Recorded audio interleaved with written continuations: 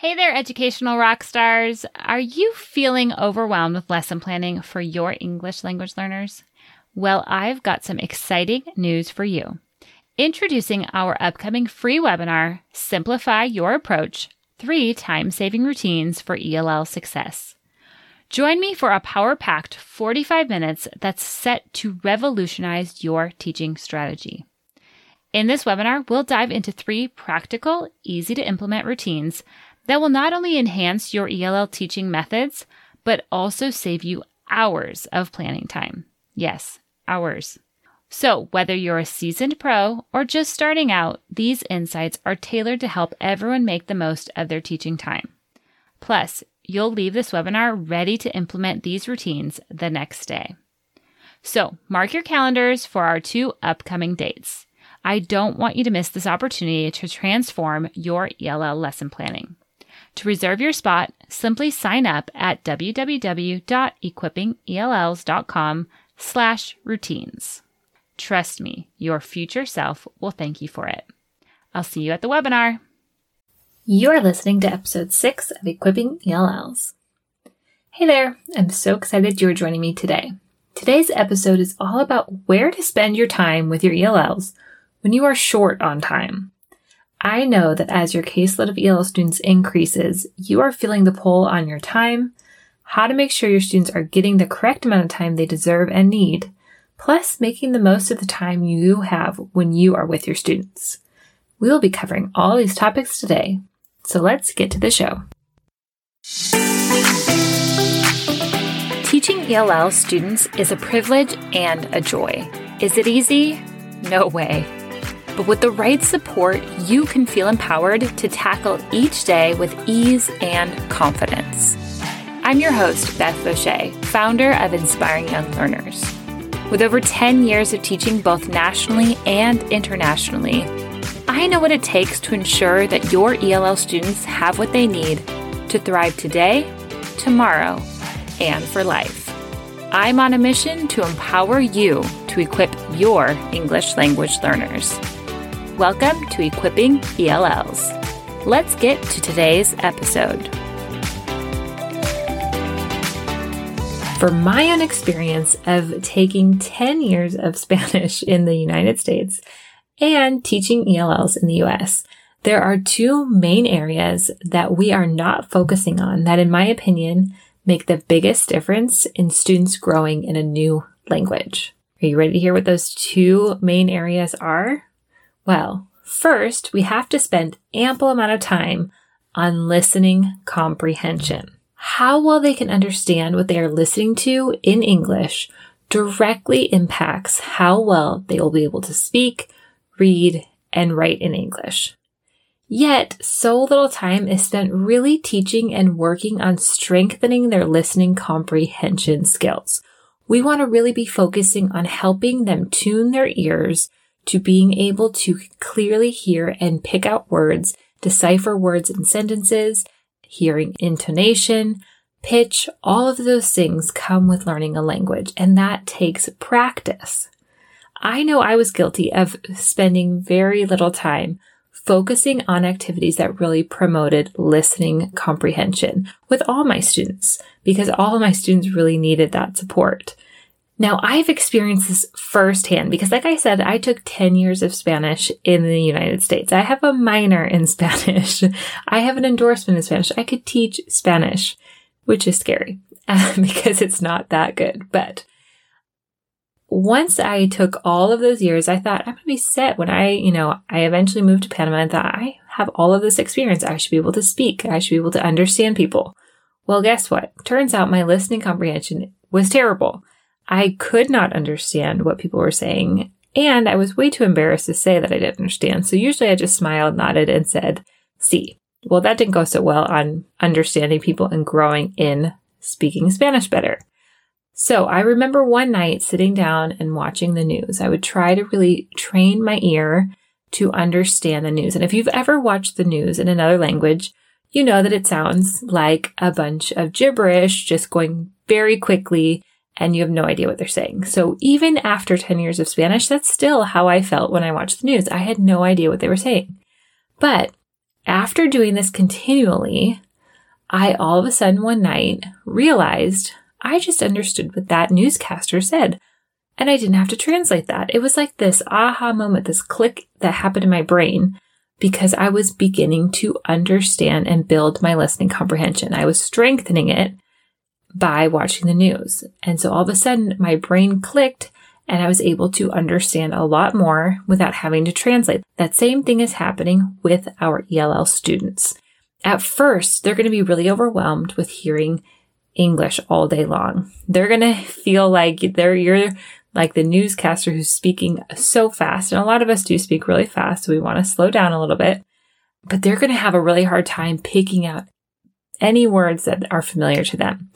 But the more that they tune their ear to hearing English, the more that they're going to be able to turn their brain on to really starting to understand what you're saying. So this is why listening comprehension is so critical. So what are some things that you can do to add in listening activities? Because we want to make this a priority. During any lesson, here are 3 easy ways to make listening more common in your day-to-day teaching. So the first strategy is during read-alouds, or if you're just doing long teacher-directed lessons, make sure to incorporate opportunities to check in on students' comprehension or doing breaks like doing a think, pair, share. This helps to break up long moments of sitting, and it really helps your students become active listeners. If they're very used to knowing, oh, when my teacher does read aloud, maybe she'll call in a few students, but I can kind of check out during this. Or, oh, when my teacher's up front, she's not going to really call on me, so I can check out during this part. We don't want that to happen to our students. We want them to know, okay, during this read aloud, I'm going to be expected to respond to what she's saying or what he's saying. And so, I love to give my students little note cards and would write agree, disagree, or yes, no, or I have a question, or I have a connection, having them hold those up during the read aloud. That right there is helping them to become active listeners when you're reading. Now, for independent work time or homework, have students listen to books. This is a really easy but powerful way to increase their listening comprehension. And there are so many free websites that have amazing books that are read aloud to them. Websites like Epic, Storyline Online, they're great places to start. Those are some free ones you can use. Some paid apps are one that is my favorite is Vooks, Vooks, which is a wonderful interactive way of doing a read aloud with your students, or they can listen to it independently. And then apps like Raz Kids are also incredible resources to help them grow in their listening comprehension. What I love about Raz Kids, if you do have a subscription to that, is that they can listen to the story first and then try to read it on their own and then finish with a comprehension quiz. So that kind of hits the trifecta there of doing all 3 of those in one story. Now, you can also, like I mentioned in last week's episode, create your own QR codes. If they have a favorite book in the class or even a book that you've done a read aloud with, you can read it over and put it on a QR code and put it on the front of the book. Now all of a sudden that becomes a listening center. They can go and read a book that's familiar to them, a book that you've already read to them, and they can listen to that book on their own independently. So use those QR codes. You can QR code any reading passages that they're doing so that they can first listen to that passage read fluently and so that they can understand what they're working on. I'm going to link some closed reading passages and some scaffolded read alouds in the show notes. So you can check those out if you are looking for things that are already done for you, that already have QR codes ready to be used with your students so that you can increase listening comprehension skills. Last, for times you really want to make sure that your students understanding the content. So in other words, removing the reading barrier like we talked about last week, you want to make sure to add that QR code to it and paste it onto the worksheet. Now, if you use an app called Screencastify, this can easily be done. You literally just press record yourself reading it, and you can automatically turn it into a QR code. So it doesn't take a lot of extra work, but there's a lot of power behind them having that extra support of hearing it read aloud to them. And again, just to clarify, you would want to use those for activities that are not working on their reading. If they're building their reading skills, then you might not want to give them that QR code of it read to them. Sometimes you might want to have them, to allow them to hear it fluently. Other times that might not be appropriate, but you really do want to use that when you're working on content and you're working on building knowledge. You want to give them that passage or whatever they're working on. If you can give it to them read fluently to them, that's going to really help them capture that vocabulary and understand better. So first area that we need to spend more time on is building the listening comprehension of our students. So the second area to focus on is output, which is speaking or writing. Most of the time, this will be focusing on speaking, but for those who are working with fluent ELLs, intermediate advanced ELLs, then you would want to focus on increasing their writing skills. How do we do this? All right, so here are some ways that you can help increase their output, either their speaking or writing. You can provide sentence stems and academic language stems. So you want to remove that hindrance to help them form an idea.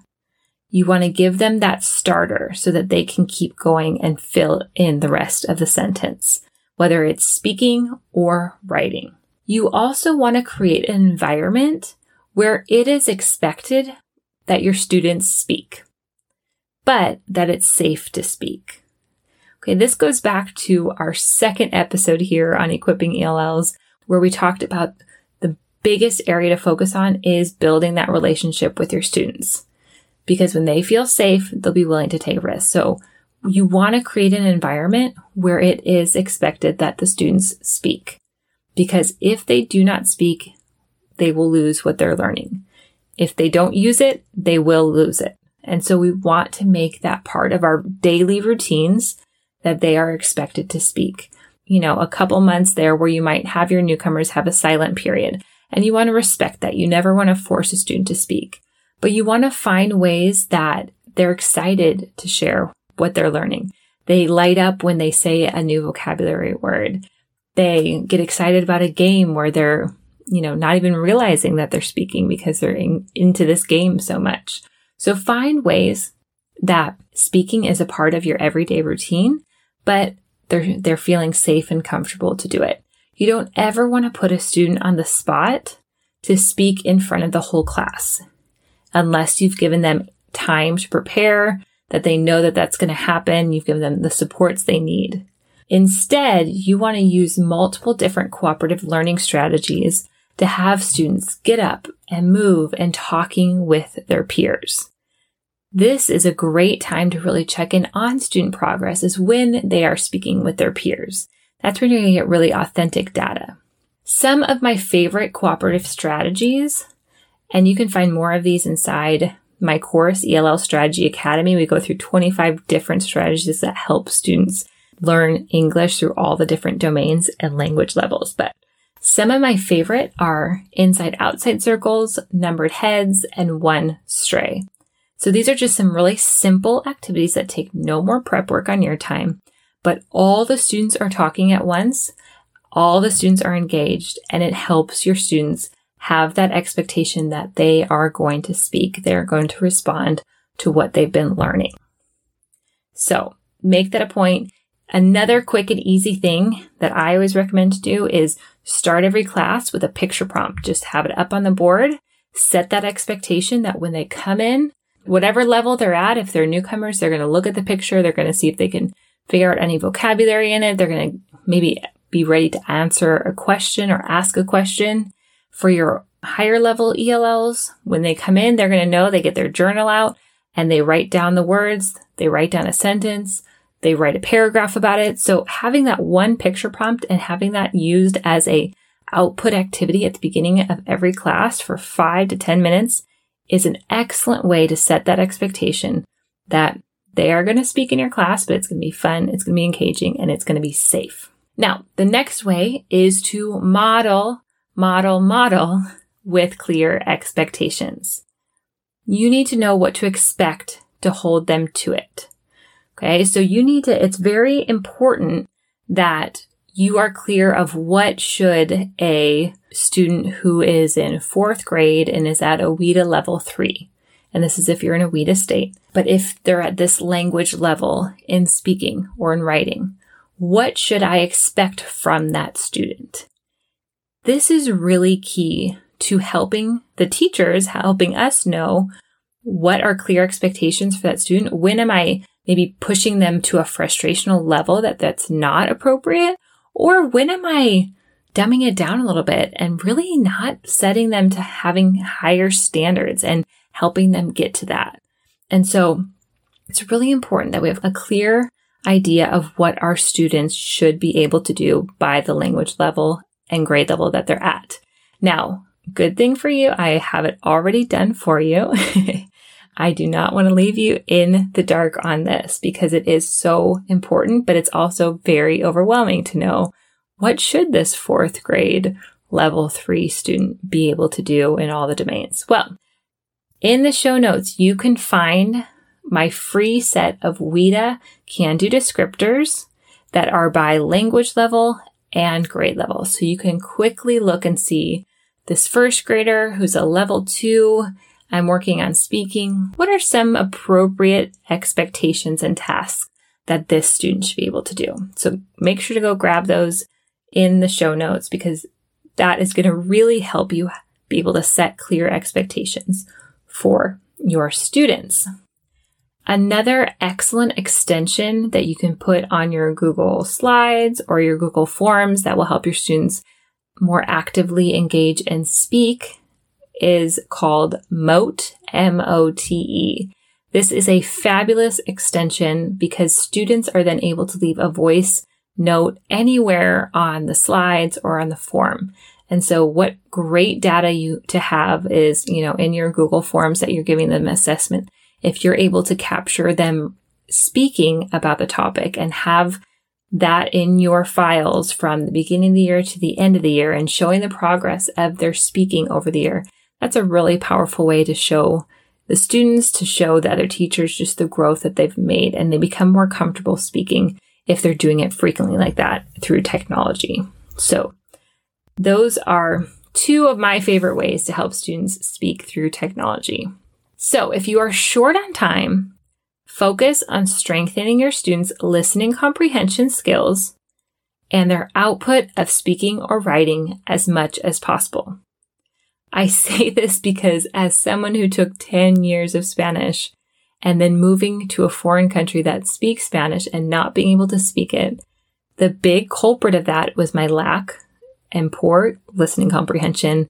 And because I really didn't speak it very much in all my classes, I wasn't forced to speak it very often. And so we don't want to do that same thing to our students. We want to be having them naturally communicate with their peers, communicate with you using academic language. We want to really build up those skills with our students so that they can really soar in the world. So focus on listening comprehension and speaking or writing. Thank you for joining me in today's episode. All links and resources mentioned can be found in the show notes. If you're looking for even more support and done-for-you resources created specifically for the needs of ELLs, head to inspiringyounglearners.com. I'll catch you here next week. Until then, take that next step to keep equipping your ELLs.